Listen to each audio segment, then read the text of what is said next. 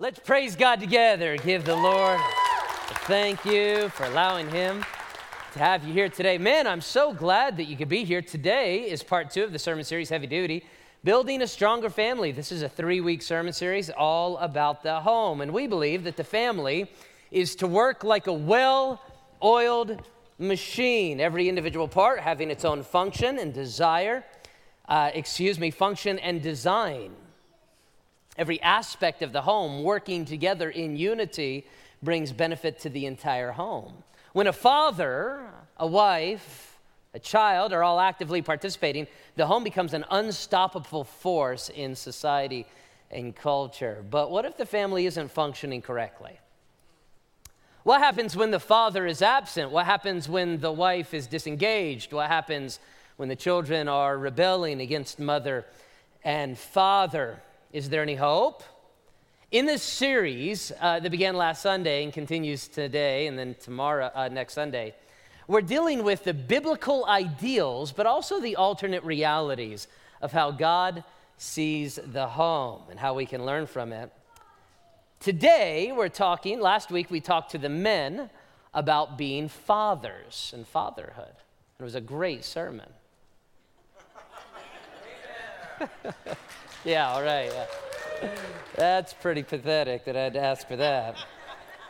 We talked to the men about being fathers. Today, we're going to talk to the women about being wives. Now, you might say to yourself, well, that doesn't seem to make sense. If you talked to the men about fatherhood last week and you talked to the women, would you not talk to the women about being mothers? It would seem that would be the symmetry of this sermon series.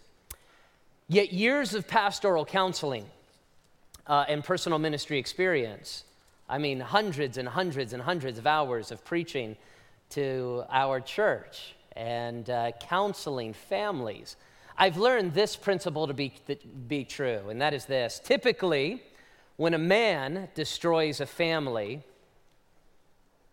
he does so by being a bad father. Conversely, when a woman destroys a family, she does so by being a bad wife.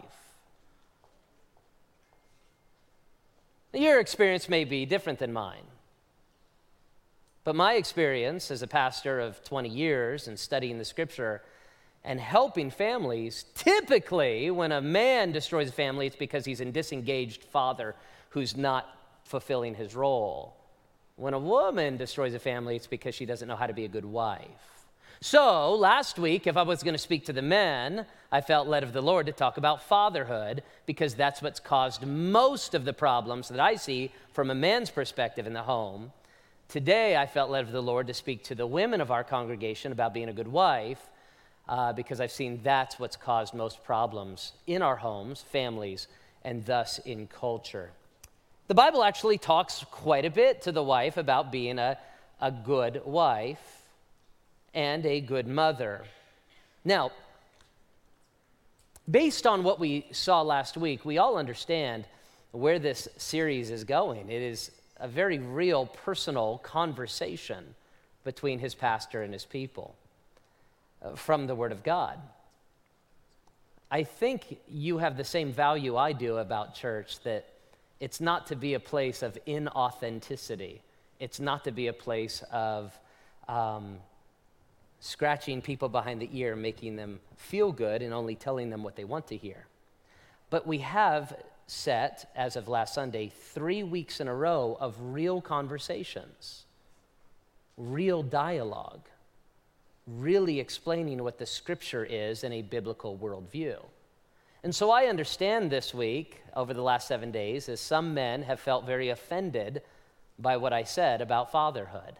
Rightly so, we can dialogue about these things. I care for you, and as a man, I want you to change your mind to be more biblical. And I also understand, in the same realm, there will be women today that are offended by some of the things that the Bible says. And I want you to know my door is open to you. We can talk about these things, and I can help you to start thinking more biblically. The goal is not to be offensive. The goal today is to show you the same consideration I did to the men last week and to speak bluntly and truthfully. What kind of a terrible man would I be to speak truth bluntly to men last week and think that women could not hear a blunt, truthful message as well. Boy, that would make me a chauvinist, and what a terrible thing that would be. So today, with the same forthrightness, the same boldness, the same confidence, I teach the Bible to women and men equally. So let's go ahead today and talk about the virtues of a godly wife. Proverbs chapter 31 actually talks about this beautifully, so I don't necessarily have to. And thankfully, it was, some believe this portion could have been written by a woman, and so this is good. It's not me as a man telling you these things. It's a woman doing so. And we're going to find out more about the historical nature of this under our third point today, so I think that'll be helpful as well. Proverbs chapter 31 and verse 10, it says, "Who can find a virtuous wife? For her worth is far above rubies." Father in heaven, my prayer is that you would help me to simply state what your Bible says for my friends, for my brothers, especially today for my sisters. I pray, Father, that you would convict us where we need conviction. You would confront us where we need confrontation. You would comfort us where we need comfort.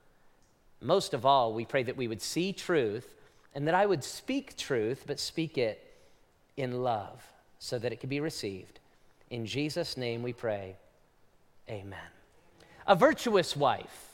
The word virtuous means one who is full of virtue. Another concept of the word virtue, another translation for the Hebrew word that speaks of virtue, is that of strength. We're talking about a multifaceted, multi-strengthed woman, a woman who is strong, a woman who is filled with virtues. The Bible says that a woman who is filled with virtues is extremely valuable. Now, are you uncomfortable as I am when you see that concept? Are you as uncomfortable as I am assigning value to a human being, even more value to one human being above another? The reason you may be uncomfortable with that is because of the modern society in which we live. We as Christians believe very clearly that every human soul has value, intrinsic value to God. From the womb to the tomb, every single soul has value to God. If you're a Christian that believes that, say amen. From the womb to the tomb, every Christian believes that every human soul has intrinsic value to God. Why? Specifically because we are the image bearers of God. Both men and women, and every man and every woman who has ever lived has intrinsic value to God. This is where we get controversial. Are you ready? Just because you are valued by God doesn't make you valuable to others. I'm smiling, so you can't be mad at me. Valuable to others. Here, the Bible is talking about a virtuous woman is valuable to her husband like a bucket of rubies, more than a bucket of rubies. If he could pick between a bucket of rubies and her, he would pick her every time. I guess the question is, would your husband pick you over a bucket of rubies? Are you valuable to him? Some husbands are like, I'd trade her for a taco. You know what I mean? Like if I could, couple good tacos, you know what I mean? This is where I see some people that are really nervous about the sermon. Some of you guys are like, I can't laugh right now, Pastor, but I'm with you. Oh. Are you a valuable wife? Now, let me just stop and say, and I'll address this at the end of the sermon, being a wife does not make you valuable. Please understand, there has been strange Christian teaching from the past that has taught that a woman's only value is in the home. That is absolutely bunk and not found in Scripture. A woman's value is far beyond the home, clearly, just as a man's is. But that doesn't change the fact that some women who are in a relationship ought be valuable to that relationship. So, are you valuable to your husband? Are you valuable to the home? There is a difference, by the way, between being valued and valuable. You can value something that has no intrinsic valuable nature in society. because it's important to you. A demonstration of that would be these glasses that so keenly rest upon my hip there, these glasses. You say, Pastor Josh, where did you get those glasses? From Elton John? No, these glasses I got actually on my very first date with Heather. We were 18 years old, and 18? Yeah, I think, or 19 years old. We went on a date to a place called The Track, which was down south, if you've ever been. There's a lot of, they have big go-karts, and they go around these big tracks, and putt-putt golf, and arcades. And after we were done with the track, because we could only ride once, because I had no money, we went inside and played some video games. And the video games she likes to play, I like the video games that are actual video games. She likes to play the competitive video games because she's extremely competitive. Let's go play skee ball. Let's get some tickets. And so we played skee ball. After she beat me at skee ball, she said, let's go play the basketball one. Now, the basketball one is one I did not want to play in front of her because I have zero at all athletic ability. And she has a lot. So we went over there. She smoked me. And it was kind of embarrassing until I realized, I did not know this about her at the time. The thing that is exciting the most to Heather is when she can destroy anybody else and anything. It was the best move in the world that I lost, and she got all of these tickets, and we went up to the ticket booth, bought some candy, bought a couple other things, and we bought these. I have a photograph of her wearing these and me wearing another pair. These I keep in a box of mementos. I'm not a very sentimental man. I throw away a lot of things. I don't think I could ever throw these away. Someday they will be thrown away. Someday, years from now, a grandchild or a nephew or a niece or some great-grandchild will be going through all my stuff looking for coins. You know what I mean? You know? They're like, yeah, the grandpa was somebody, does he have any silver in here, you know? And they'll see these and they'll be like, that's trash, and they'll throw it away because they don't know what it means. To them, it's just trash. To me, it has value. I value them. But to the rest of the world, there's no intrinsic value. The opposite would be the case for this. This is a 10-ounce silver bar. It's worth nearly $300 no matter where you go. I have no emotional connection to this bar, but it's valuable. There's value that I see in it, and you see it, and all of society does. It's valuable to everybody that comes into contact with it. As I preach this passage, I think it's incredibly important to understand. God sees you the way I see these glasses. You have, as a human being, outside of your image-bearer nature of God, you are just dust who happens to have the breath of God in you, and you're going to return to dust. You have no intrinsic value. In fact, you've sinned against God, so have I.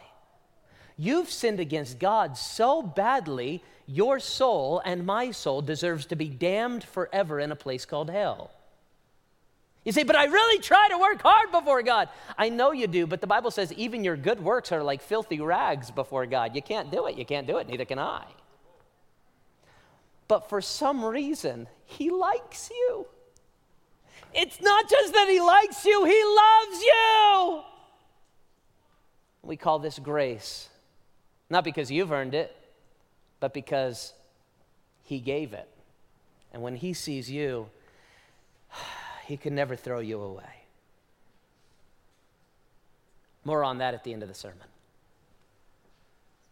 But just because you are valued by God doesn't mean you're valuable to the people around you. So when the Bible says, there's a certain kind of wife who is virtuous. She's filled with virtues and strengths. And to her husband, she's like, well, he would rather have her than a bucket of rubies. Ladies, how can you ask this question, what are the virtues of a valuable wife? As I begin, I must say this. These virtues and valuable things we see in this passage are not natural qualities. They're not personality traits. They are earned virtues, which means I'm not asking you, are you these things naturally? I'm saying, are you working toward these things so that you can add value to yourself and therefore be valuable to the people around you? I don't care if I'm valuable to the people around me. I know, and that's why nobody wants you around them.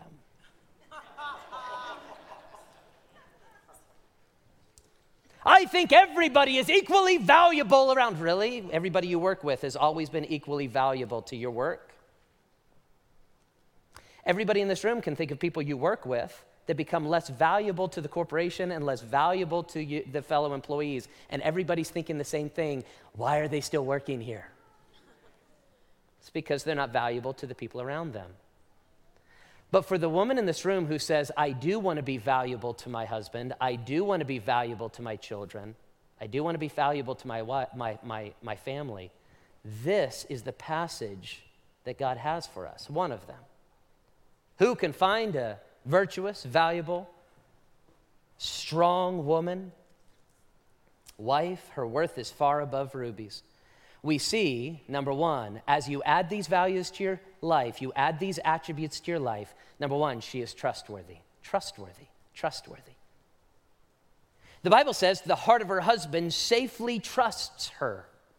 Deep in the heart of the husband that has this wife, he trusts her.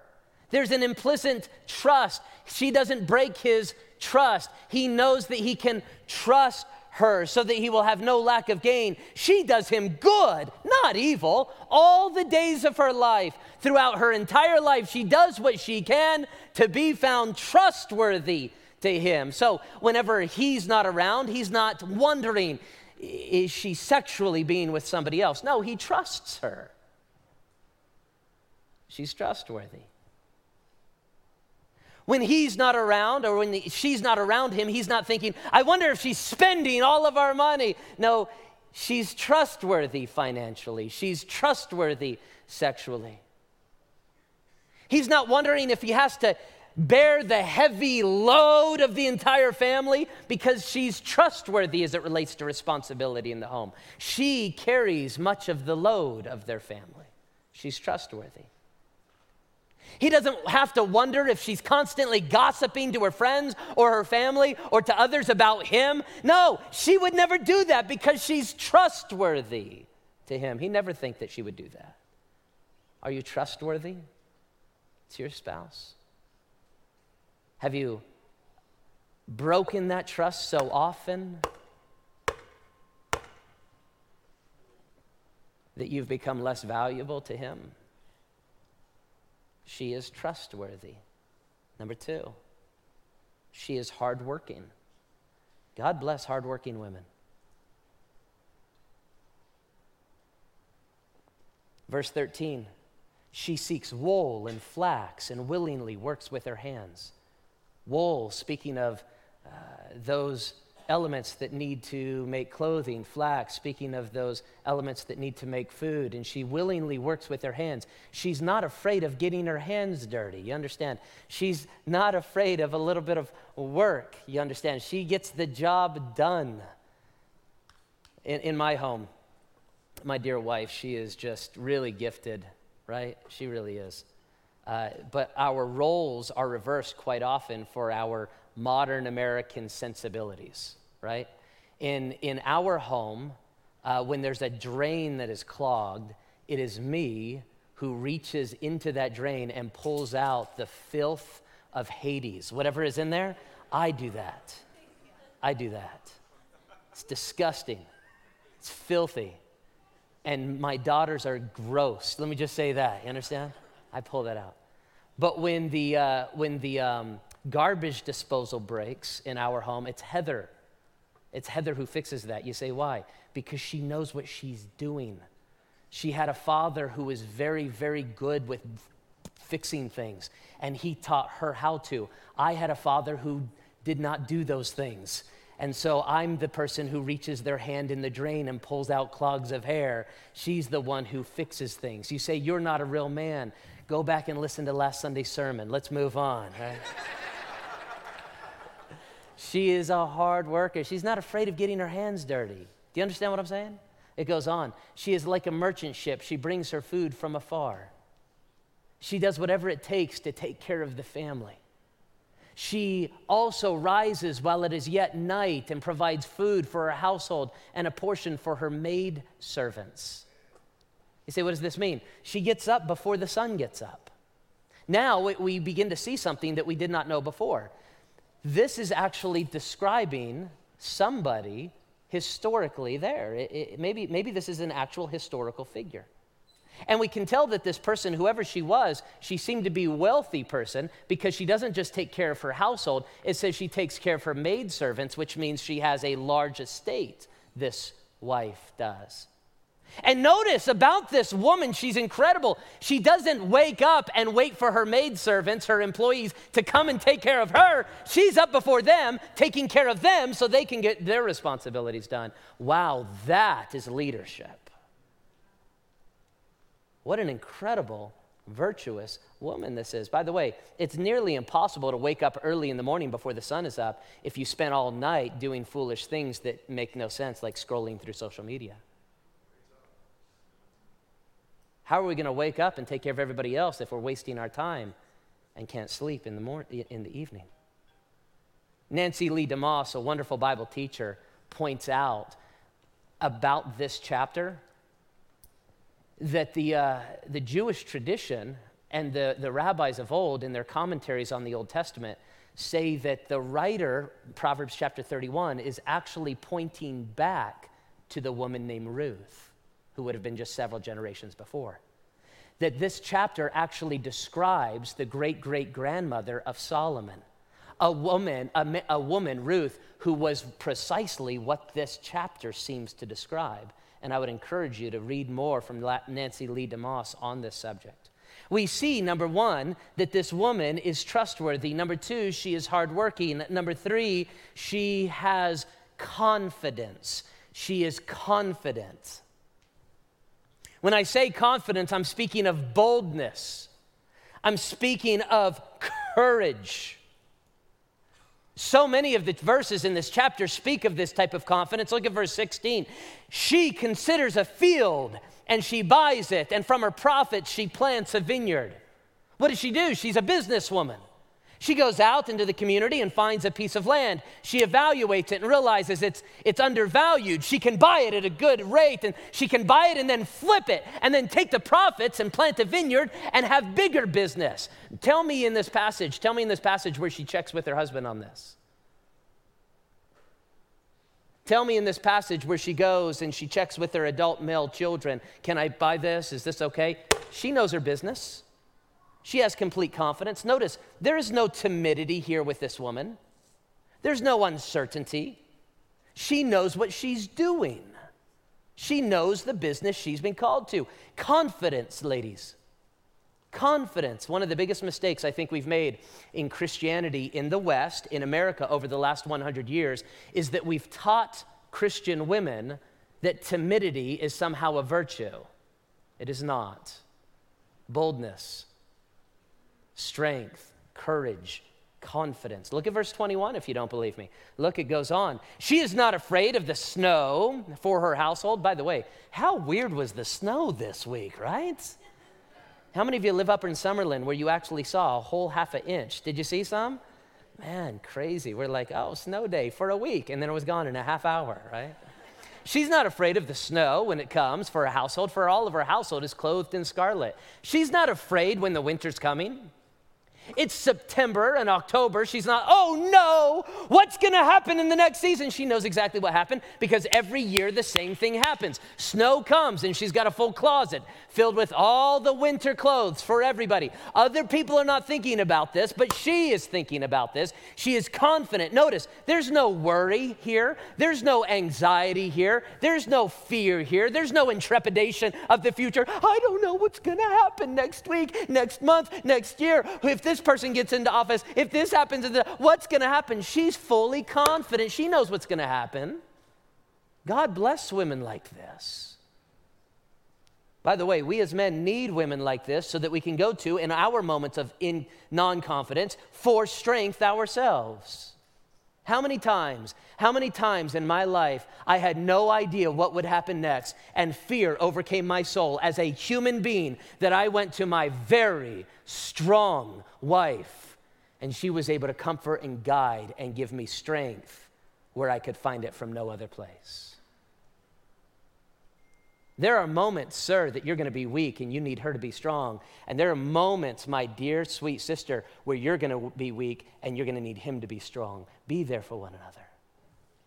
Say, you ought to be her rock. We are each other's rock for one another. Number 3, or under this, confidence. Notice this, verse 23. Oh, I like this one. Verse 23. It says, her husband is known in the gates, and when he sits among the elders of the land. Why would it tell us about her husband and how well known he is? Well, I think there's many applications here, but I'll give you one. Her husband, known in the gates, means that he would have been an important person in that community. Known in the gates would have been like saying he was part of the city council.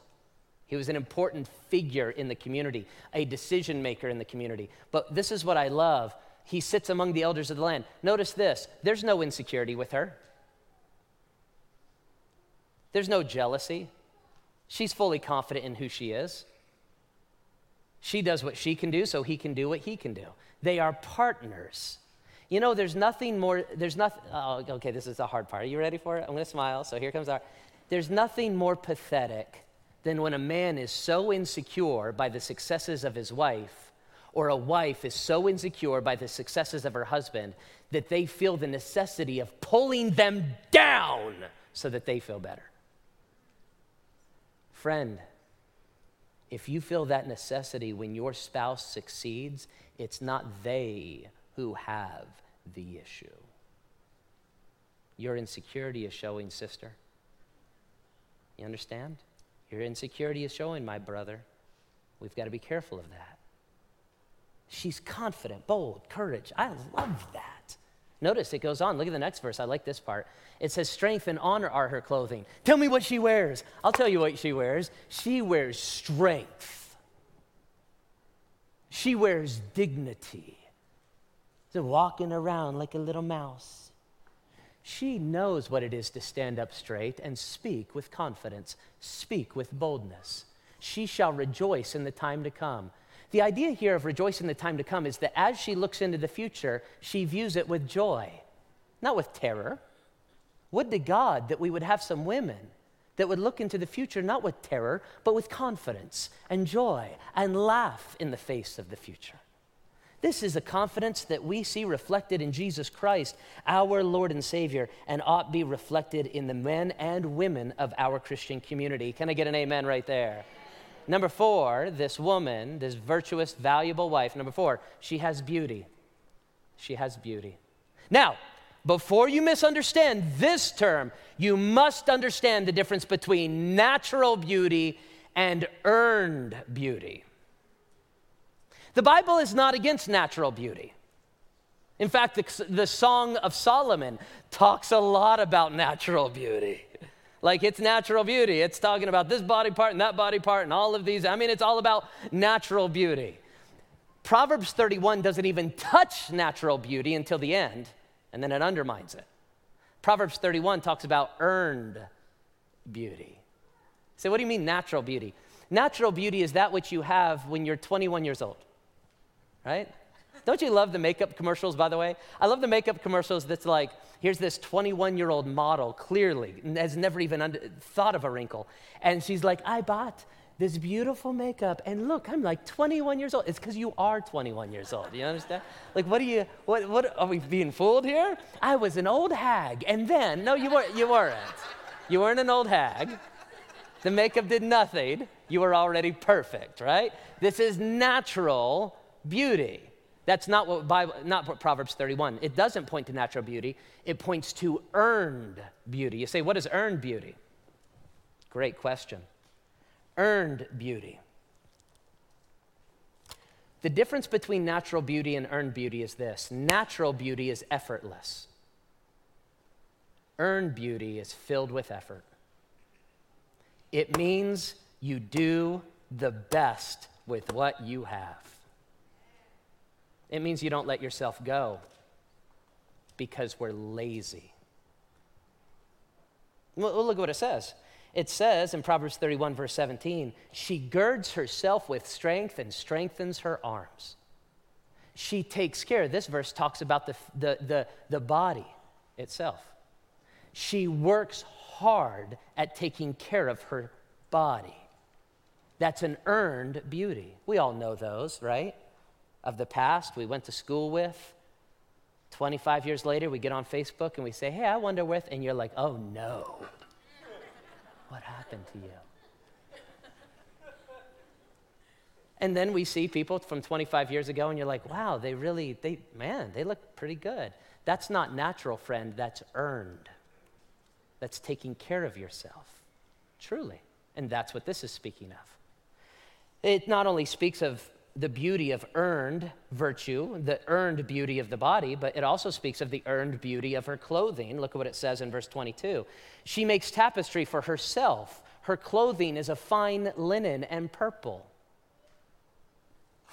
She cares about what she wears. She doesn't just throw it together. She genuinely wants to present. You say, well, what's beauty? Isn't beauty in the eye of the beholder? It is. It's cultural, but most importantly, in our context, it has much to do with a woman learning what her husband sees as beautiful.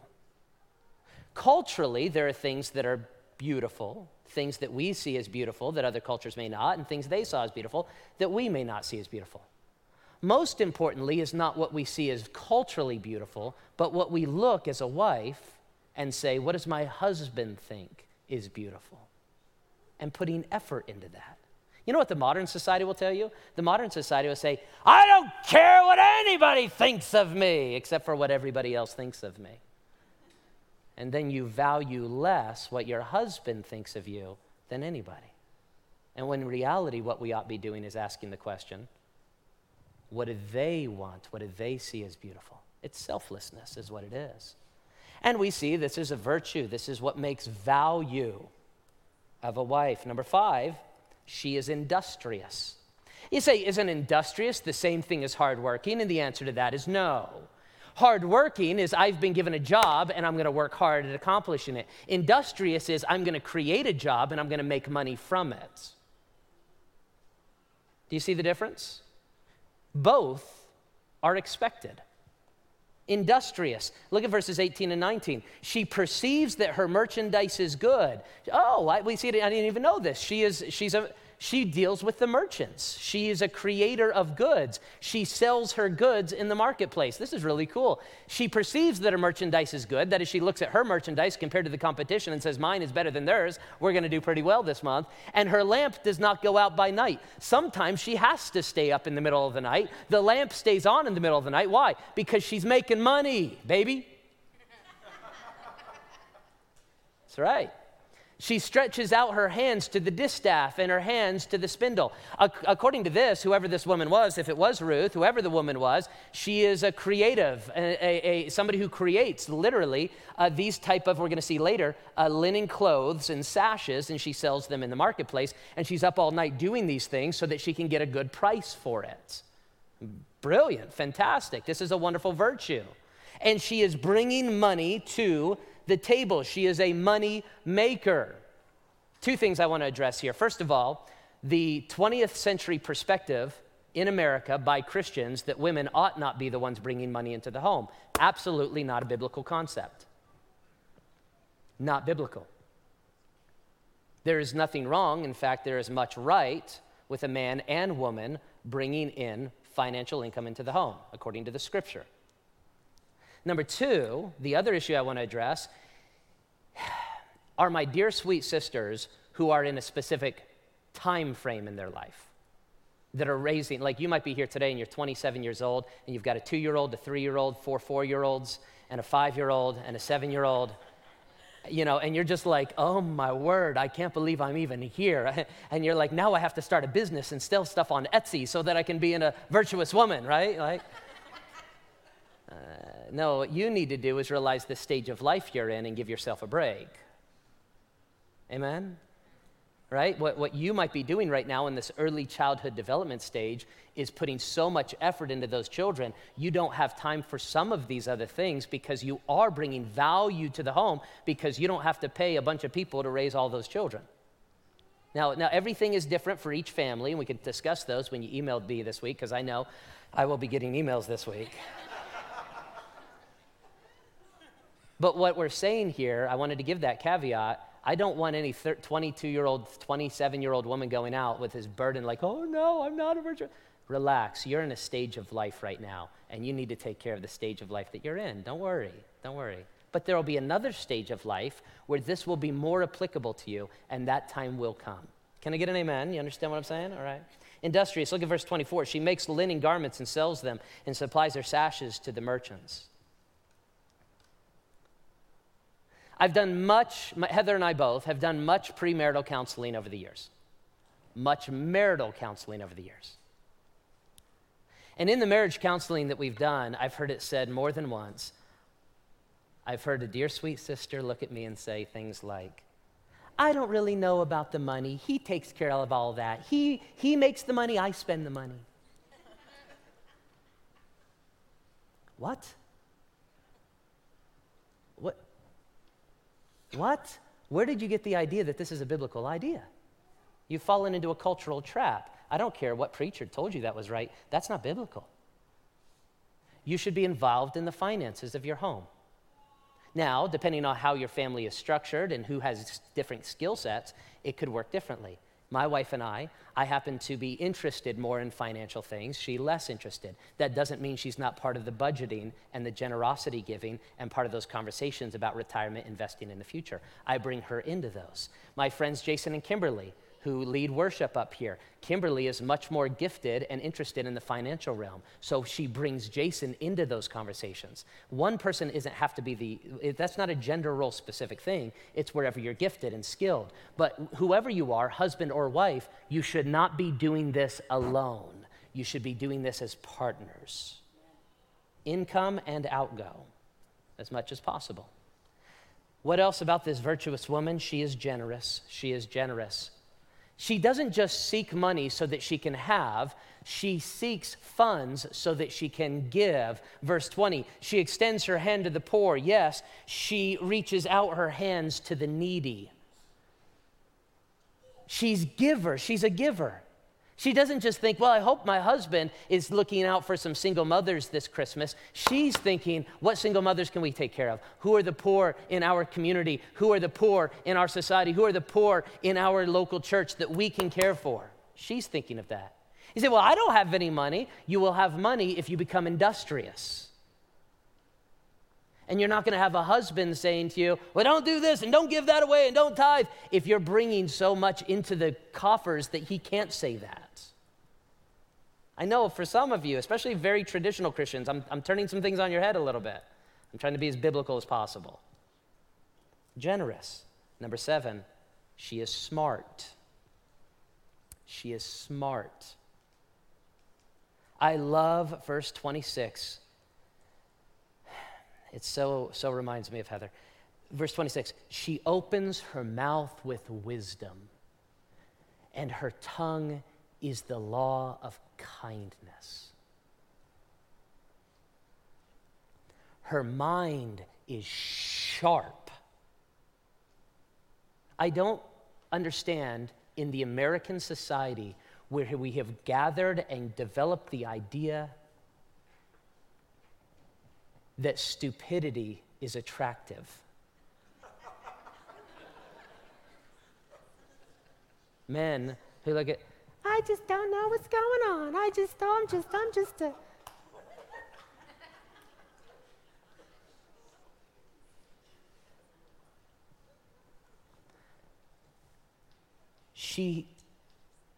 Her mind is sharp and her words are selected.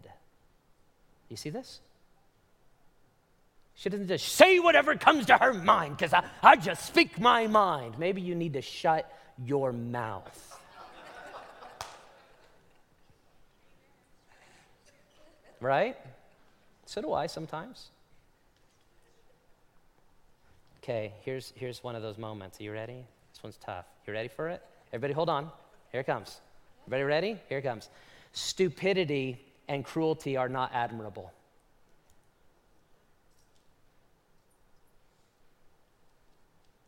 They're not admirable, and we need to teach our daughters better. You're cruel with your words. You're cruel when he's there or when he's not there, and you're so funny, and people laugh, and your husband's such a fool. That is not admirable, my sister. You dishonor him, and you dishonor yourself. She is smart. This is admirable. Number 8, this valuable wife, number 8, is family focused. Number 8 and 9 go together, and we're done. She is family focused. That's it, I knew it. This is where the pastor gets really chauvinistic. Well, it's exactly the same thing I said to the men last week. Husbands, fathers ought be family focused. Women, wives, mothers ought be family focused. You have a primary relationship, and that is to God. And after that, your number one responsibility is each other and the children, if God has given you a spouse and children. That's the number one. Look at what it says. It says, she watches over the ways of her household and does not eat the bread of idleness. She is the overseer of the household. Just like Pastor Fred is the executive pastor of this church, and he oversees all of the details of this church, so the wife oversees all of the details of her home. She's not an inhabitant of the home, a servant to a man. She is the overseer of the home. And she's focused on the family. And when she does so, look at what happens. This is really cool. Her children rise up and they call her blessed. And her husband also, and he praises her. And then it tells us what he says about her. There are many women in this world who have done well, but you excel them all. Say, man, I'd love for my children to bless me and my husband to say that to me. Then earn it. Now, let me stop and say, many of you are and have been. I've thought of so many of you, and I think to myself, that's why your children and grandchildren praise you. That's why when I speak to your husbands, they can only speak well of you, because you've been family focused. Remember how I said at the beginning, none of these are natural attributes, personality traits? That's just not who I am. There are virtues that you can add to you that make you more valuable. You know, in my 20s, when I just started investing financially, I had nothing. But as I started adding a little bit of value to my portfolio, it's amazing how my value has grown over the decades. And the same is true with you right now. You say, I'm not these things. You can add these virtues, add these values. Don't say, that's not me. No, friend, that's arrogant and ignorant. Say, I can add these virtues and values and be more valuable to the men and women in my life, you see. Number 9, and most important, she is God-centered. God-centered. Her husband is not, listen, her husband is not the center of her life. Her children are not the center of her life. You make her husband your idol, you'll hate your idol. What we idolize, we eventually demonize. You make your children your idol, eventually you'll demonize them. You make God your God, all of these other things will fall into place. Jesus said, seek first the kingdom of God and his righteousness. All these other things will take care of themselves. God-centered this woman is. Look at what it says. And the passage is through. Charm is deceitful. That is, you can fool anybody for a couple days. Beauty is passing. Oh, there's natural beauty. Natural beauty fades away quickly. But a woman who fears the Lord, she's the one who should be praised. She's the one who will be praised. Give her the fruit of her hands. That is, allow her to be praised for what she's done. This is why we have Mother's Day. This is why we have celebrations of great women, not only in our community, in our society, but in this church. And we ought do more to celebrate that. This is a biblical concept. We ought celebrate the strong women of our past and of our day. Give her the fruit of her hands and let her own works praise her in the gates. That means in the community, in the important places in the community.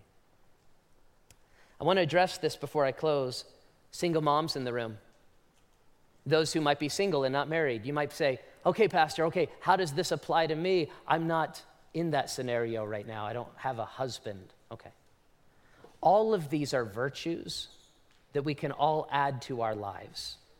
I'm not a wife, but man, so many of these things, as I studied it, I'm like, man, I am not good with this.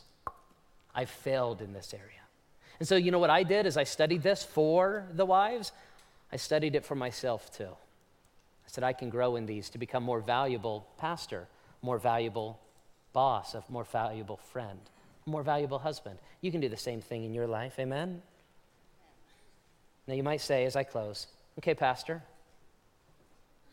so if I do all these things, I become more valuable.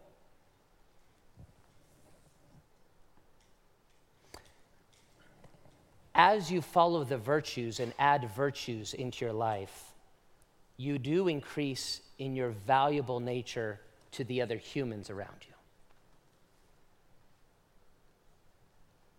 But your value before God never shifts or changes one iota because of how he sees you.